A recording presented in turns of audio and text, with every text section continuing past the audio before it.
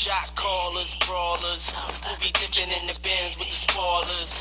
On the low from the Jake and the Taurus. Wanna rumble with the beat, huh?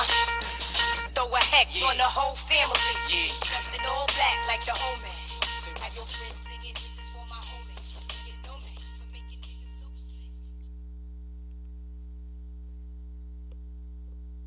sick. Little intro there. It's all about the Benjamins, baby.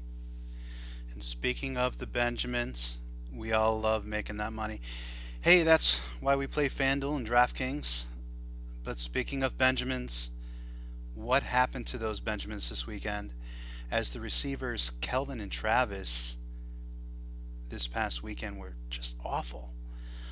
We will discuss those duds and others along with some emerging stars in our Week 4 report. Hello everyone, welcome. I am your host, Dana Salzarulo for FSLineups.com, the leaders in fantasy sports lineups. Even with the busts, we still managed to go 4-2 with our 6-pack of lineups for a third week in a row. As much as I'd love to win them all, I'm truly satisfied with a consistent winning record for our members and listeners.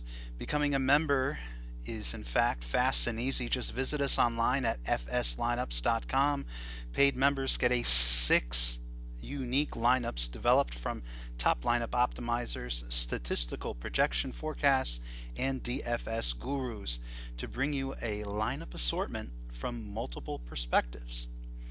Alright, this week we will change it up and tackle each individual matchup rather than go position by position. So grab a pen and a piece of paper if you wish, take some notes, or simply sit back and absorb the information. We welcome your input on today's format versus previous weeks. Send us a message on social media or email us through the website. Due to the length and time constraints, we will break our podcast into 2 parts. Today will be Thursday night through Sunday, the 1 o'clocks, and tomorrow we will upload Friday. Tomorrow, Friday, we will have part 2 with the remainder of Week 4. Okay, Thursday night starts off with the Miami Dolphins at the Cincinnati Bengals. Cincy is an 8-point favorite, up from 7. Under-over is now 46.5, up from 43.5. Miami has had trouble 2 weeks in a row against Cody Kessler-led Browns and previous weeks Garoppolo-led Patriots. This could factor well for a struggling Andy Dalton, who only had 2 touchdown passes through the first 3 weeks, but is not a guy to target in my opinion. Cincy's backfield platoon of both Bernard and Hill also make it difficult to key in on a worthy point-scoring candidate. The best Bengal to target, I feel, is A.J. Green, who's averaged 11 targets a game, nearly 100 yards a game, but only has 1 catch so far for 6. That could very well change tonight, though. Dolphins' Tannehill, who we really liked last week, is a decent play tonight. Since he has given up an average of 19 points a game, Miami's receiver core of Stills, Parker, and Landry is nice. But Landry is the clear focal point, even with the questionable shoulder. He has the 3rd most targets in the league behind Antonio Brown and Mike Evans. The running back situation is a mess in Miami and hard to target as Drake, Damian Williams, Isaiah Pete, and Jay Ajayi all see action while Foster remains sidelined. So, a little recap there. We like Jarvis Landry and A.J. Green and slight Tannehill. On to Sunday, we have an early 9:30 a.m. Eastern Standard Time game. This game is going to be played in London. The Indianapolis Colts take on the Jacksonville Jaguars. What opened as the Jaguars being a 2.5-point favorite is now reversed, as the Colts are now favored by 2.5. The under-over lingers at a bloody good 49.5, making it a game worth targeting. The Colts given up 81 points and the Jags have given up 84 points through 3 games. So why can't we see a barn burner in England? Fans will be besides themselves after watching boring 1-0 or 2-1 soccer matches. So neither team has a talented backfield, as Ivory has yet to get it going for Jacksonville. And Frank Gore, although solid in Indy, simply doesn't get enough touches. That leads our focus to the pass game, which slows the clock and aids the potential for more points. Both quarterbacks, Luck and Bortles, are able to put up big numbers on any given Sunday, if things, of course, go their way. Both teams have high targeted receivers. Colts have T.Y. Hilton, and the Jags have Allen Robinson, both whom I expect to have big games. Secondary receivers that could see some love are the Colts tight end duo Jack Doyle and Dwayne Allen, who have a combined 22 receptions, 250 yards, and 3 touchdowns so far through the first 3 games. Doyle, I feel, is the better of the two, and the best wide receiver option is Dorsett, besides T.Y. Hilton, of course, with Moncrief being on the shelf for the next 4 to 6 weeks. But only had got 5 targets last week, so he's a little risky. Bortles has a good pack of next options with Lee, Hearns, and tight end Julius Thomas. The game targets, both quarterbacks are solid. Luck more than Bortles. Love T.Y. Hilton and Robinson, along with Doyle, who should be a bargain at tight end. Gore is the best running back option if cheap enough, and could possibly be a good flex option on DraftKings. The first 1 o'clock Sunday game, the winless Cleveland Browns will visit the Washington Redskins, who have gone from a 6.5 point favorite to a now 8 point favorite, with the under-over squeaking up from 45.5 to 46.5. The Skins squeaked one out to potentially save their season from falling off the cliff from that dreaded 0-3 start last week in New York. Both management and struggling quarterback Kirk Cousins got a sign of relief after the win. But can they regain that hunger after that? In order to defeat the lowly Browns without taking them too lightly. I personally think so. Cousins, like Tannehill last week, could put up healthy numbers in the air. Washington's Crowder, Deshaun Jackson, who should be healthy enough to play, and Pierre Garçon could all have good games. Cleveland's Pryor is gaining a lot of attention since Coleman broke his hand and is out about 6 weeks. As he has become one of the 2 main targets for the Brown. Isaiah Crowell is the other, and has been decent out of the backfield, but is not getting enough pass targets to make him a multifaceted back.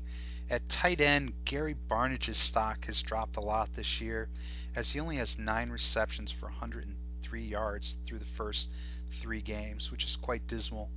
Jordan Reed, tight end for Washington, continues to be a top-tier guy, but has to share the love with 3 other worthy receivers, which means 4 solid guys to cover, which has the making of a tough day for the Browns' defensive secondary. Matt Jones, averaging 12 carries a game, should factor very little, as Cousins is averaging 327 yards in the air. Targets, we like Cousins at quarterback a lot.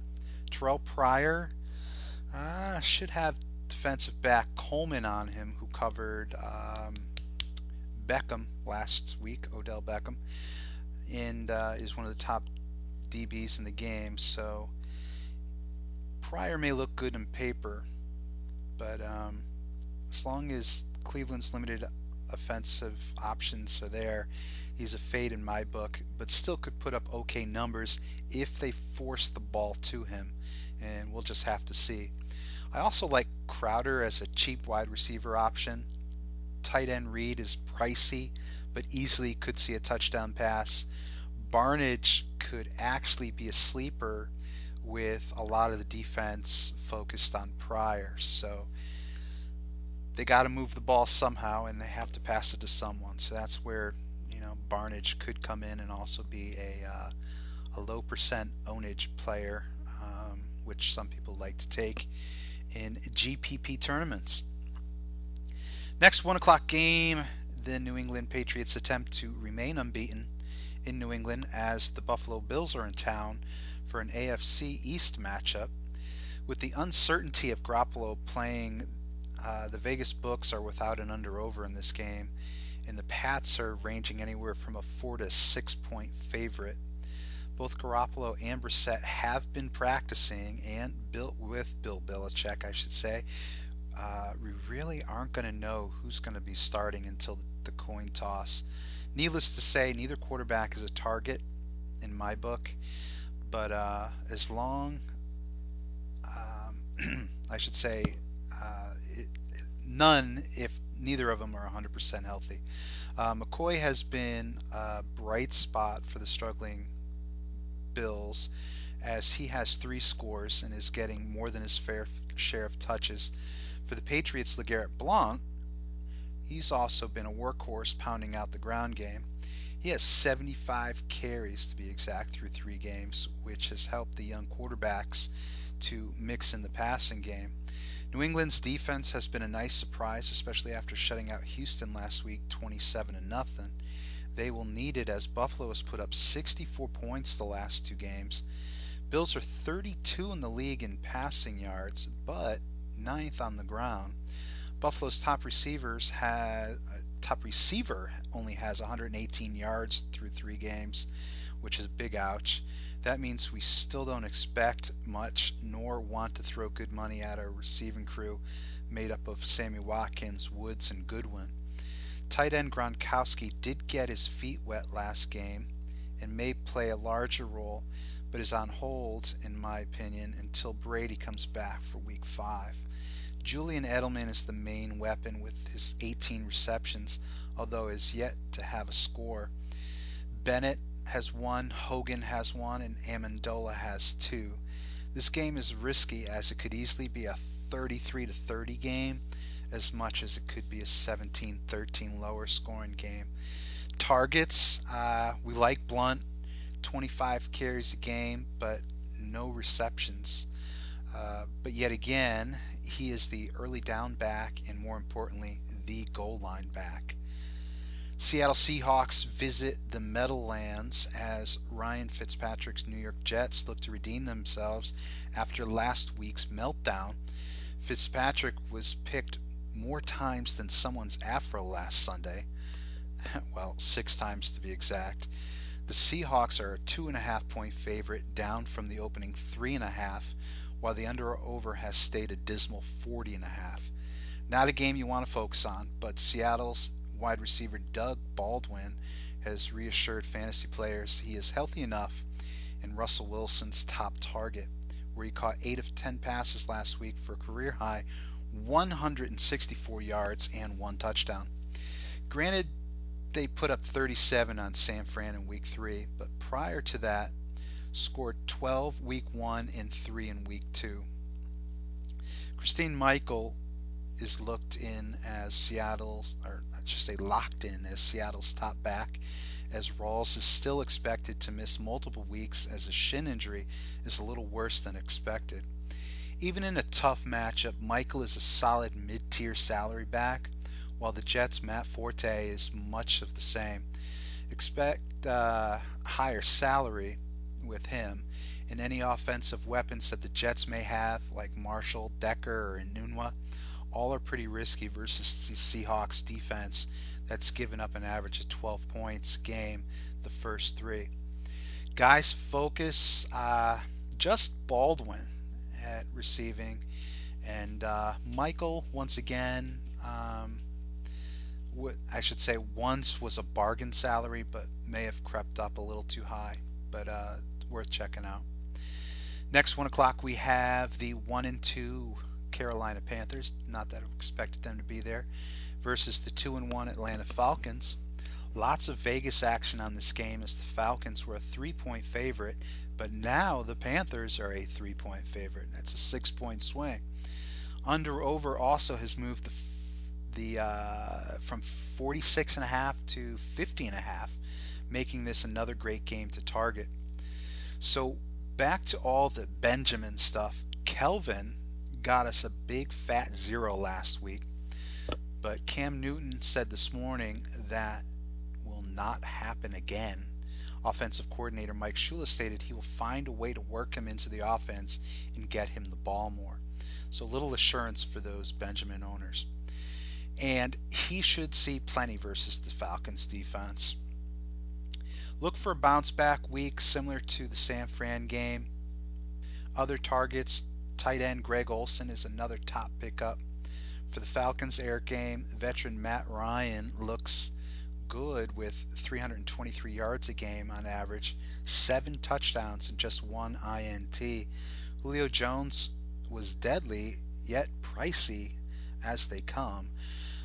I say that because he has yet to have more than 5 receptions in a game, and just one against the Saints. High risk there. There's also Jacob Tam getting 14 receptions so far and 1 touchdown. He does have other options along with Sanu.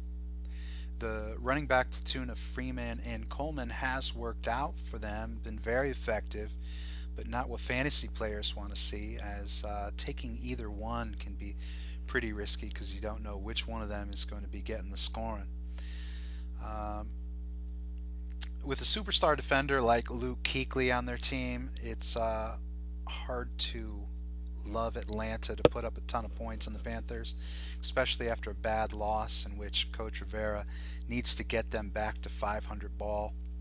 Now, Atlanta's defense has more holes, but without veteran Jonathan Stewart for still a few more weeks, they're going to rely on Whitaker and Artis Payne, along with some scrambles by Cam, of course, on the ground. Targets, tight end Tam is a consistent favorite. Benjamin should bounce back if affordable. Newton is always an option because of his ability to get you points both on the ground and in the air. I just can't put a Falcon on it, finger on any of the Falcon. I'm sorry, guys. Okay, we got 3 more 1 o'clockers to go. We have the Detroit Lions visiting the Bears in Chicago. Detroit has gone from a 1-point fave to a 3-point favorite, while the under-over has inched up from 46 to 47.5. Not a bad game to target. In fact, we love Drew Stafford and Marvin Jones, that connection, and should pick apart the Bears secondary. Unfortunately, it looks like the young Bears are going to drop to 0-4. Stafford has lots of worthy receiver options to get the ball to. The ground game is still a work in progress with Riddick, who is used to being the third down passing back, but has had to take on a larger role due to Abdullah's injury in Week 1. The Bears have Hoyer again at quarterback, with top targets being Alshon Jeffrey and up-and-coming Kevin White. The tight end, Zach Miller, who has grown a liking to also. He's been getting a lot of targets. Rookie Jeremy Langford had been struggling ever since a decent Week 1, but was injured early last week, and opened the door for Jordan Howard, who welcomes the larger role. Eddie Royal does have 2 touchdowns, but is really a 4th option for Hoyer, and is a fade even though he's a low salary option. As far as targets, we love Stafford as we anticipate yet another 300-plus yard game, and hopefully a handful of touchdowns. Marvin Jones Jr., although pricey, is probably worth the money. White is a bargain wide receiver if you need someone low salary, along with Howard and Riddick as cheaper flex plays, especially on DraftKings. Jeffrey's a solid receiver, but I don't know if I would pay that kind of salary for him. Next are the Tennessee Titans at the Houston Texans. Texans are a 5-point favorite with the games under-over at 40.5. This is not a game we want to target, as both teams have been struggling offensively. Houston, as we mentioned before, was shut out by the Patriots and need to get guys like Hopkins and Fuller into that air attack game. But unfortunately, Brock Osweiler is just not getting it done as the whole receiving staff's numbers are pretty sad.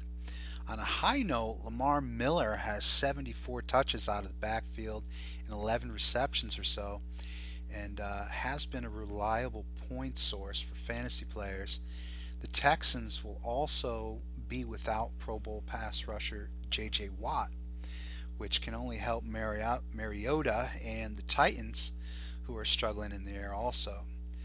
Tajay Sharp had a solid week 1, but has been a little quiet since. Delanie Walker and Rashard Matthews also the same, as total receptions are 14, 9, and 11 for those three through the first 3 games.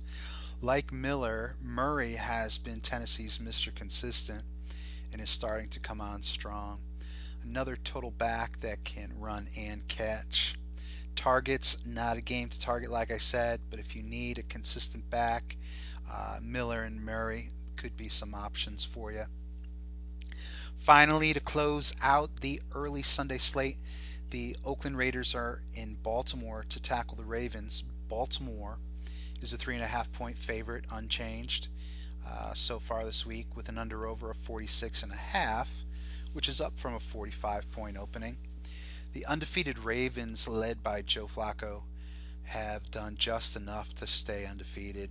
Kicker Tucker actually has been perfect so far, 9 for 9 in field goals and 4 for 4 on extra points, is accountable for 31 of Baltimore's 57 total points.